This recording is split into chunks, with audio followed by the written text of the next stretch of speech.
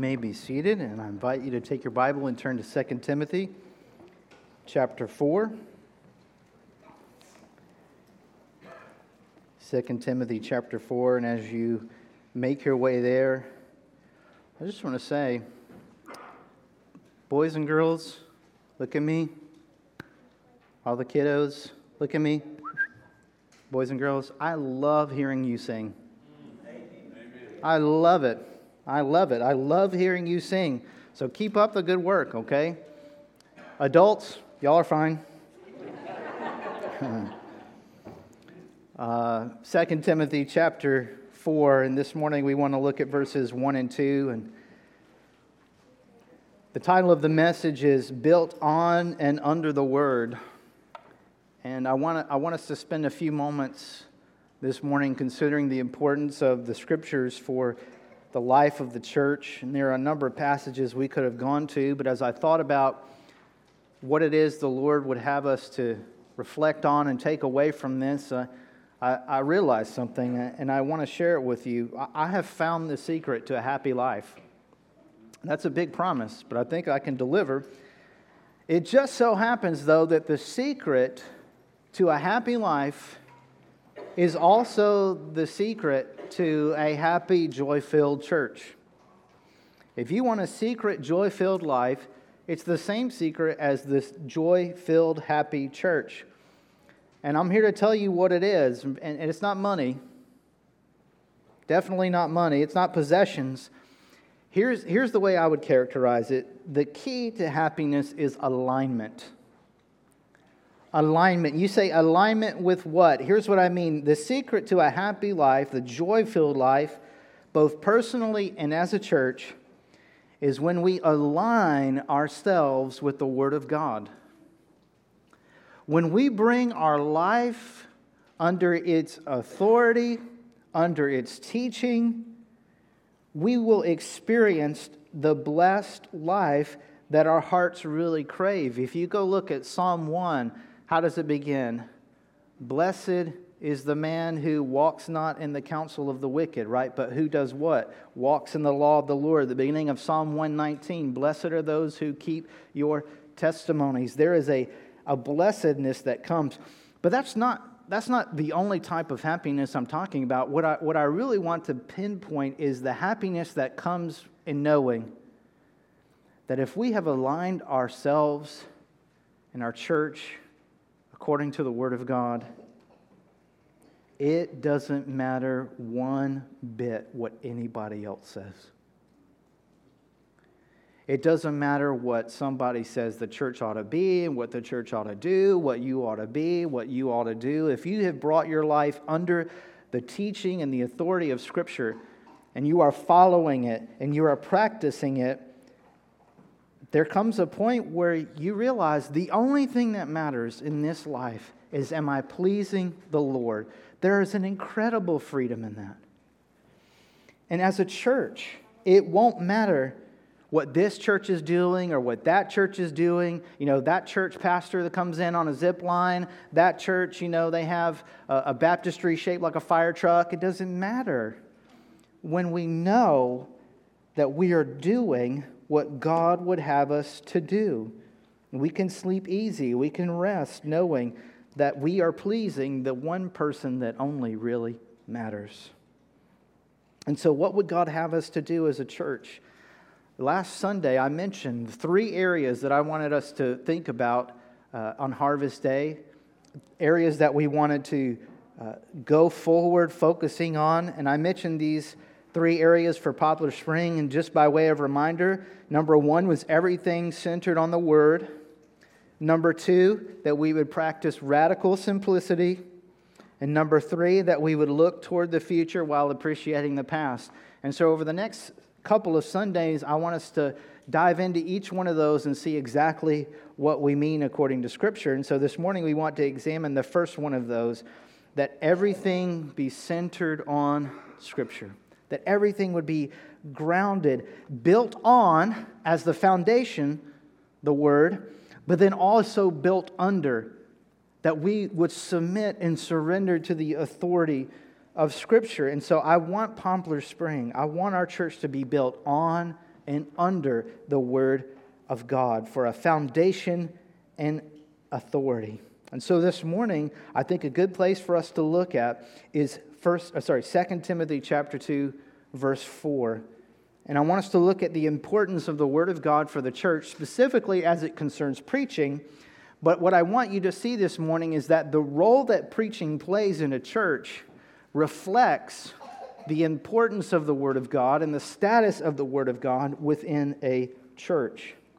Now, when we come to 2 Timothy, this is the last letter that Paul is writing to Timothy, and it's also very likely the last letter that he wrote in his life. If you look in verses 6 and 7, Paul says, "The time of my departure is close. I have fought the good fight. I have finished the race. I have kept the faith." And so these are Paul's, if we can put it this way, his dying words. These are the last things that he wants Timothy, as we come to the end of 2 Timothy, the last thing he wants Timothy to know. And so there's a weight there. There is a heaviness to what Paul says. And I want to show you this morning how what Paul says has narrow implications and broad implications for us. And so my hope is that you leave here this morning with a better understanding of what we do here week after week, but also why we do what we do here week after week. So what Paul has to say is very important. Not only is this evident by the historical circumstances, but look at Paul's language when you get to verse 1 of chapter 4. Paul says, "I solemnly charge you before God and Jesus Christ, who is going to judge the living and the dead, and because of his appearing and his kingdom." Verse 2, "Preach the word." So notice the audience here, first of all. It is, I charge you before God and Christ Jesus, and Christ Jesus who is going to judge, in light of Timothy recognizing that he will one day give an account for how he led the church and how he led his ministry, that Jesus Christ would judge the living and the dead. And Paul says, and because of his appearance and kingdom, because Jesus came and established a kingdom, what ought Timothy to do? Build a program. Nope. Redesign the website. Nope. What does Paul say? Preach the word. You notice the language, "I solemnly charge." That is one word in the Greek, and it means to exhort with extraordinary importance. This is a tone here that's not flippant. It's not casual. This is not like when we say, "Oh, do you like tacos?" Yes, I like tacos. Right? This is not where you're trying to figure out where to eat. I'm in the mood for seafood. This is Paul saying, pay attention, Timothy. This is weighty. This is serious. So we have the tone, we have the historical circumstances, we have the audience, and we have the tone. All of that indicates to us that Paul is pressing a point. He wants Timothy to pay attention to what he says, and we need to pay attention as well. Paul is placing an emphasis and an importance not just on the Word of God, but the preaching of the Word. And when we get to verse 2, there are 5 commands that Paul gives, but really the first command is the main one, and the other commands explain or help us understand what Paul is saying. And what's the one command? He says, preach the Word. Preach the Word. Not, Timothy, preach your preferences, preach your opinions, preach your politics, not your stories, not your cute illustrations. What? Preach the Word. Amen. And what does Paul mean here? Paul is referring to the Scriptures. He's referring to the Old Testament and the New Testament. He is to preach the Word of God. That is to be the content of his preaching.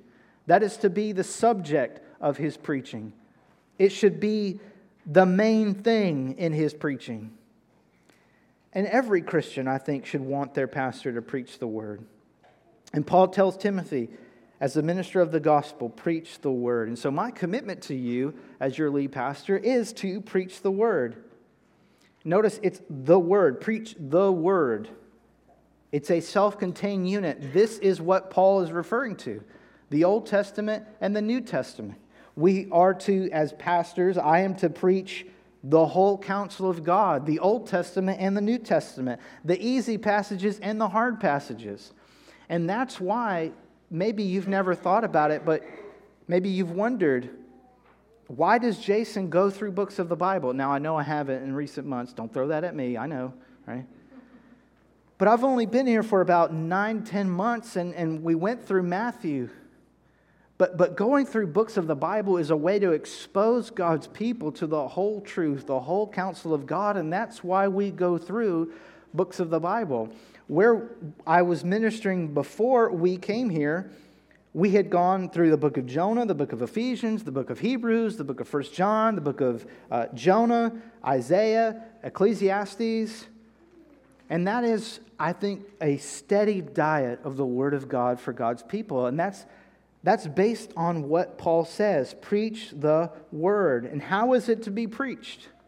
What is the purpose of preaching the Word? Why even make the effort? Well, Paul tells Timothy how to do it.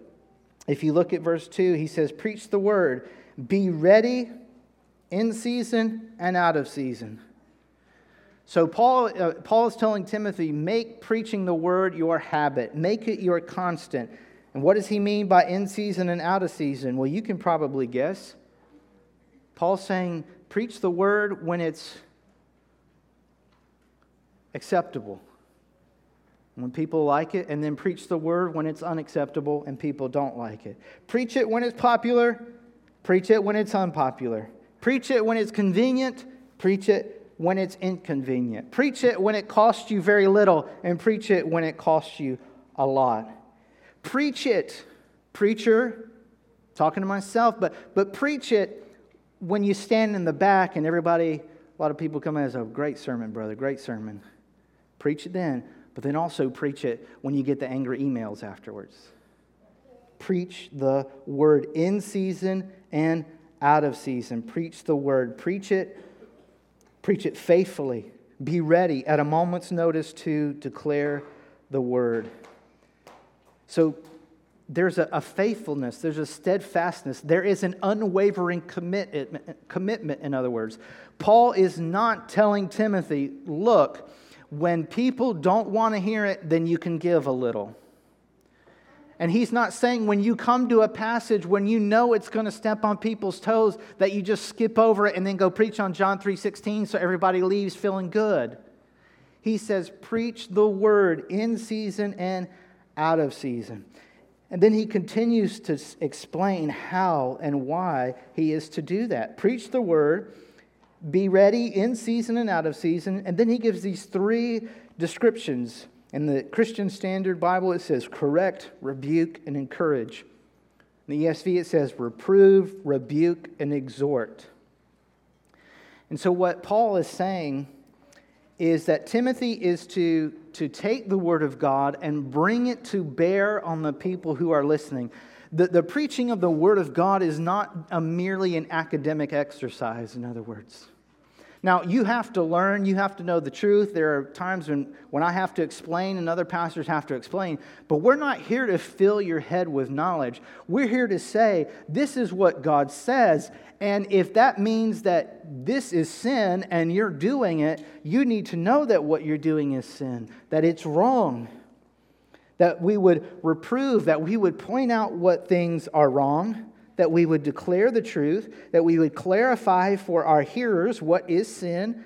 So we correct, and then we rebuke. Rebuke is kind of a synonym. I don't know that we need to draw a sharp distinction between correct and rebuke. They really go hand in hand. But the synonym of reproving is rebuking, and it means to order someone not to do something or to speak or to act in a certain way. So not only is Timothy and any pastor to stand up and say, this is wrong, he is to speak to the people and say, if you are doing it, you need to repent. You need to stop. You need to turn to the Lord. And so if these sinful deeds are brought out into the open, the next step is for Timothy and for a pastor to order and encourage the listener not to do them. But notice this isn't condemnation for condemnation's sake. Because what does he say? He says, rebuke, correct, and what? Encourage. Encourage. If I stand up here and I say, this is sin, this is wrong, it's not just to convict you, it's because I want to encourage you to flee to Christ. He's my refuge, and I want to lead you to refuge. He is the one that I have to go to when I need my sins forgiven, and I want to point you to Him when you need your sins forgiven. And so this conviction is to be followed by comfort. So the Word, as Timothy preaches the Word, it exposes, it lays bare, it convicts. But then here's the good part. The same Word that wounds us also binds us up. The same wound that says what you did in that sin deserves condemnation and judgment and death and separation from God. That same Word says, but God has provided a way that if you trust in Christ, you can be forgiven, knowing that He paid the price for you. There is a comfort there. Timothy is to urge them towards godliness, but also to a renewed appreciation for the gospel. Now, here's the thing. The Word of God we read, right, is living and active, is sharper than any two-edged sword, right? When God's Word goes out, it accomplishes things, right? You remember Isaiah 55, right? 10 and 11, right? My ways are not your ways, my thoughts are not your thoughts, for as high as the heaven is above, are my ways above yours and my thoughts above yours. My word does not go out without accomplishing that which I send it to do, right? God's word is powerful. God spoke and everything came to be. God's word can do great and mighty things, right? If Timothy is saying these things, Timothy should expect that every time he preaches, there's going to be a revival that breaks out because the Word of God is so powerful, right? But what does Paul say?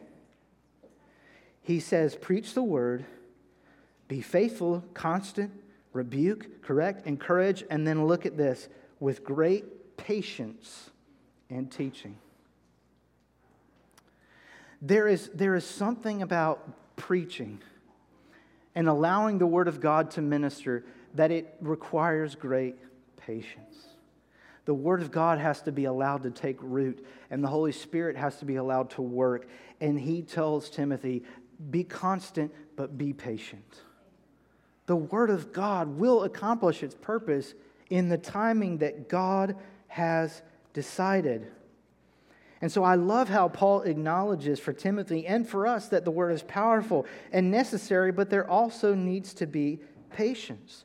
There needs to be repeated teaching, repeated examples. I think a lot of times, sometimes for young pastors and frustrations for young pastors, if you know young pastors, you can encourage them. We think if we preach one sermon on something, that everything will magically be fixed. I got to tell you, that don't happen. See? He doesn't say, but notice, it's not change. It's not like you preached a sermon, nothing happened, so try something else. He says, preach the Word, be constant, be faithful, and be patient. So when I stand up here and I preach the Word, I pray that God uses it, but I have to understand God's going to work in the way and the timing that He wants. And so Paul places this emphasis on preaching.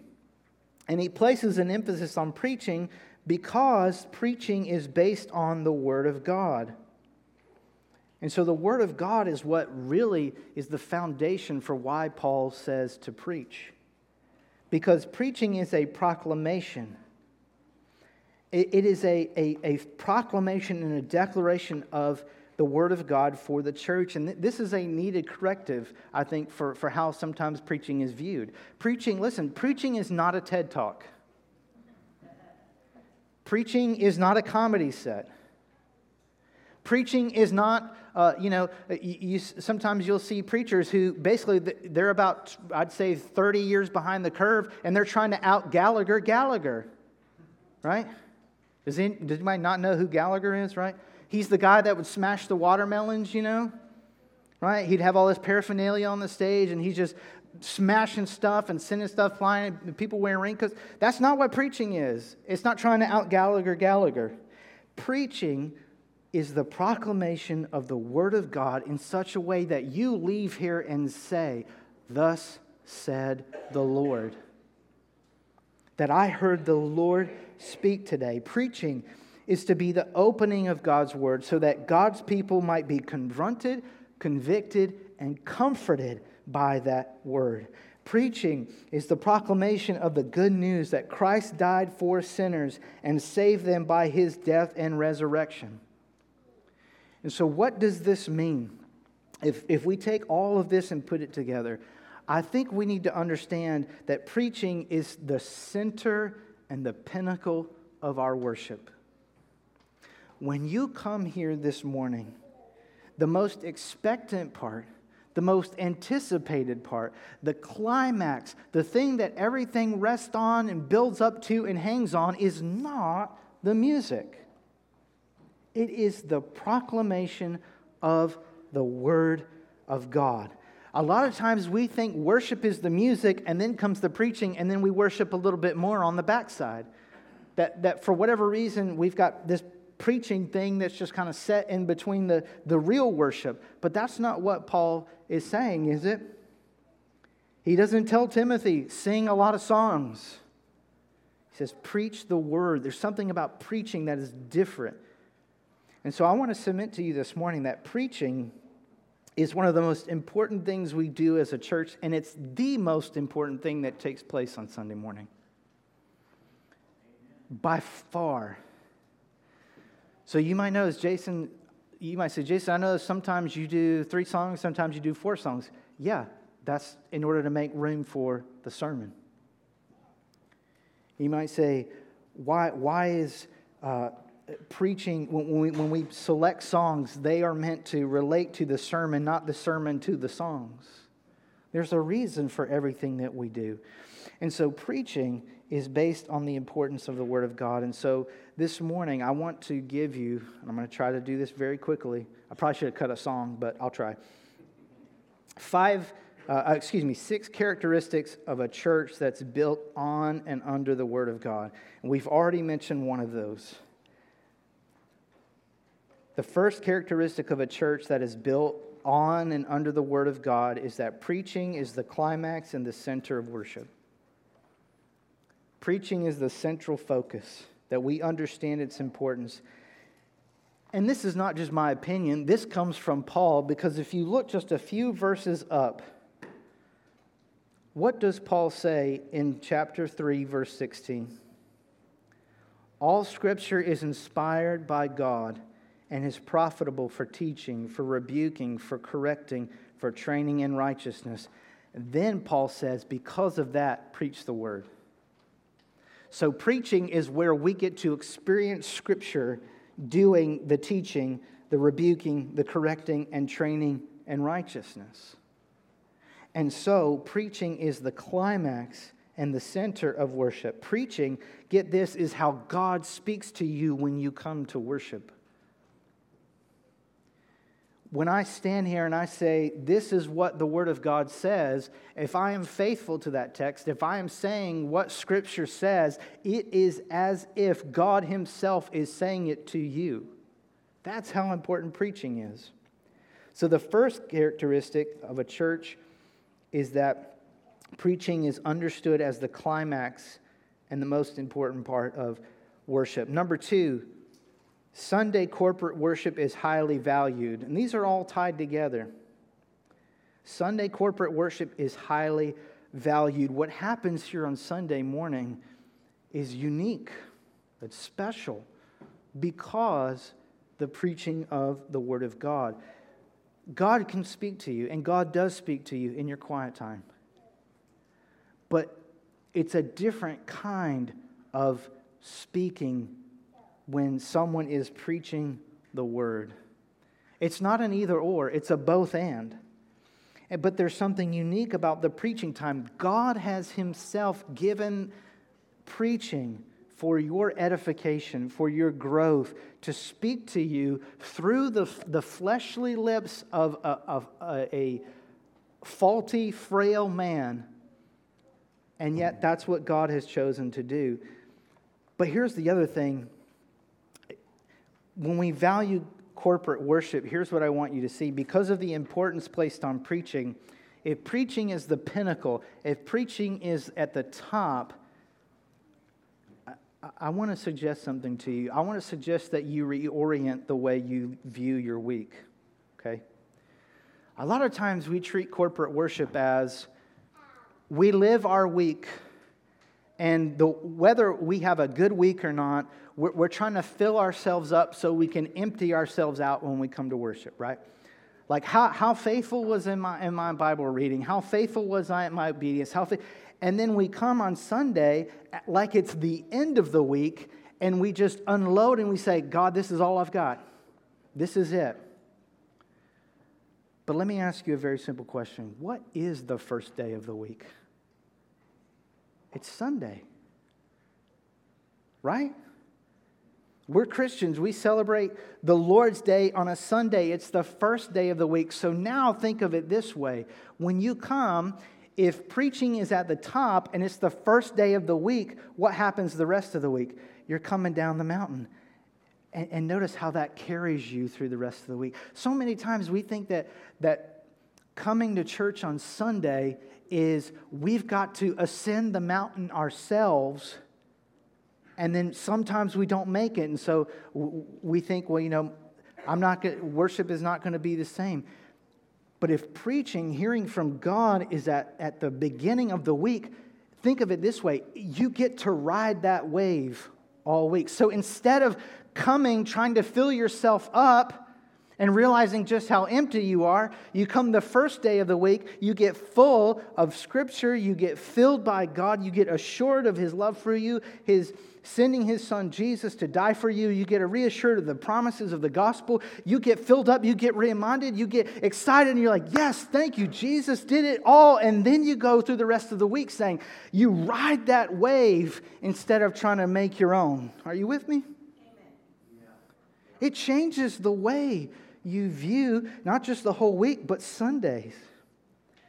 And so it starts the week. We value it because that is the push that will carry us through the rest of the week. Number 3, the distinction or the characteristic is that the Scriptures are the final authority. The Scriptures are the final authority. In his book, The Baptist Way, Distinctives of a Baptist Church, R. Stanton Norman has a list of distinctives that characterize Baptists. What is the distinction of Baptist life? And the very first one he puts is biblical authority. Biblical authority. Baptists are people of the book. We believe it. We trust it. Baptists historically have been Bible-believing, Bible-practicing people. From the very beginning, the Scriptures have been the ultimate authority for all matters of faith and practice. Baptists, from the beginning, have sought to maintain a strict adherence and submission to biblical teaching. So, as believers and as Baptists, we may have some people that would say, I don't really do the name thing, but I'm a Baptist. We're a Baptist church. And so we hold to this importance of Scripture, that it is the final authority.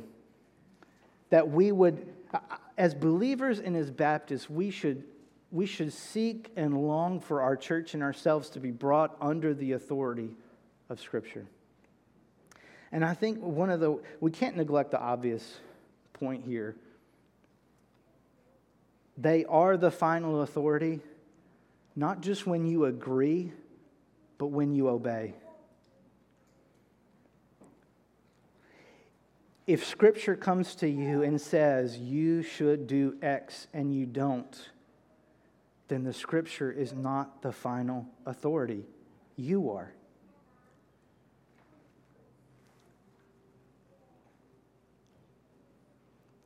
I have found that many people don't mind what you preach.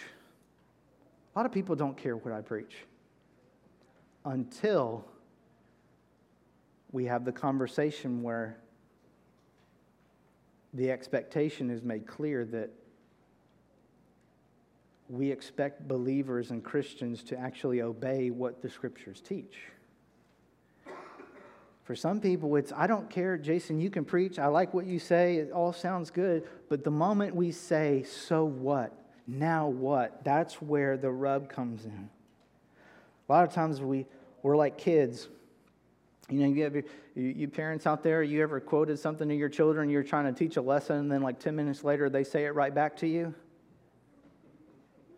And then all of a sudden, you're like, well, hold on, I don't have... And then, you're like, wait a minute. No. If this is right, I need to do it. A church that is built on and under the Word has Scripture as the final authority. The fourth characteristic, very quickly, worship services are Scripture-soaked. We want to have as much Scripture as a part of our service as possible. Number 5, Scripture regulates the what and the how.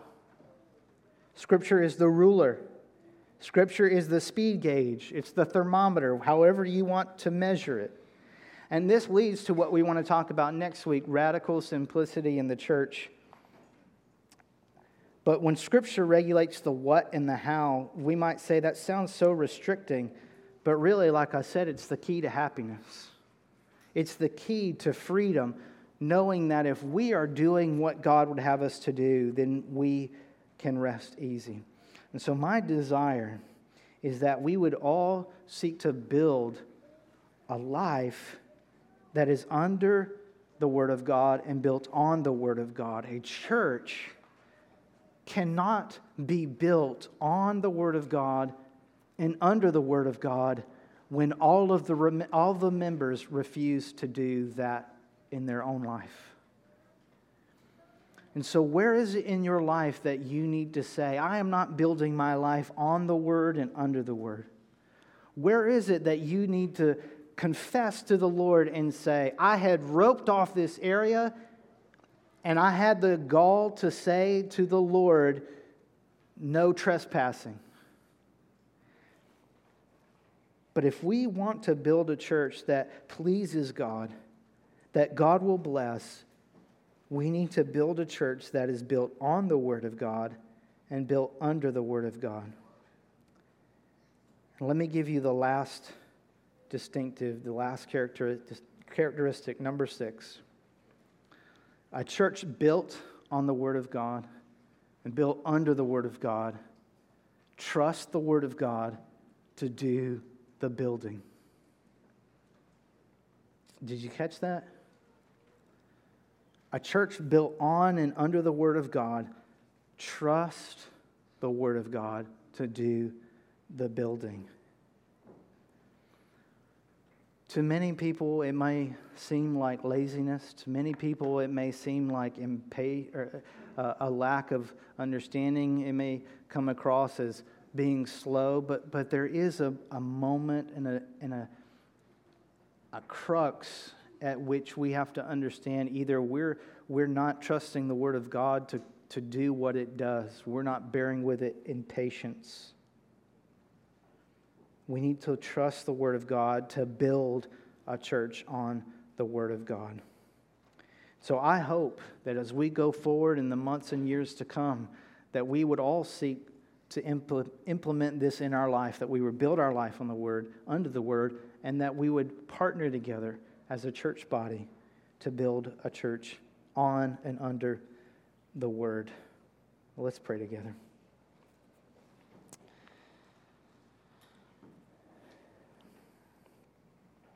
Lord, it's a needed reminder for us that we need the Scriptures. We need it in our own life. We need it in our church life.